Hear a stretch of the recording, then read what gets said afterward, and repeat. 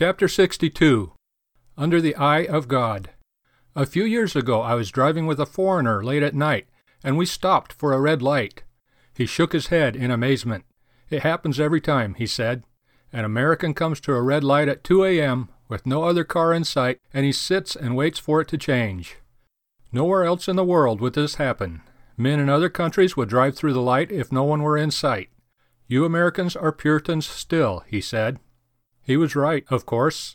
America's Puritan founders moved always with the knowledge that man is forever and entirely under the eye of God.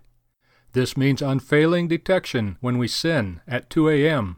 God is still watching us even if no man is in sight. There is no escaping God. Similarly, whatever good we do and whatever need we have, however undetected by those around us, our Heavenly Father sees and cares for us. We are always under the eye of God.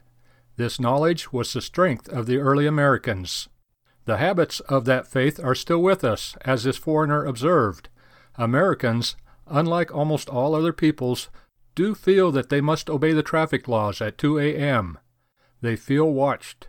They may no longer believe in God, but the habits of their past bring them to act as though God's eye is upon them. They hear echoes of old hymns from their youth which say, "His eye is on the sparrow, and I know he watches me." But habits do not long survive without a faith, any more than a tree survives without roots. Today, because we have become rootless religiously, we are losing the habits of godliness which long made us great. By blinding ourselves to God, we have not ceased to be under the eye of God.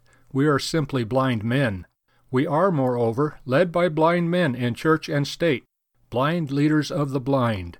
And if the blind lead the blind, both shall fall into the ditch. Matthew 15:14. As blind men, we are ripe for judgment. As men who see by the grace of God, we are under the eye of God, under His protecting care and blessing.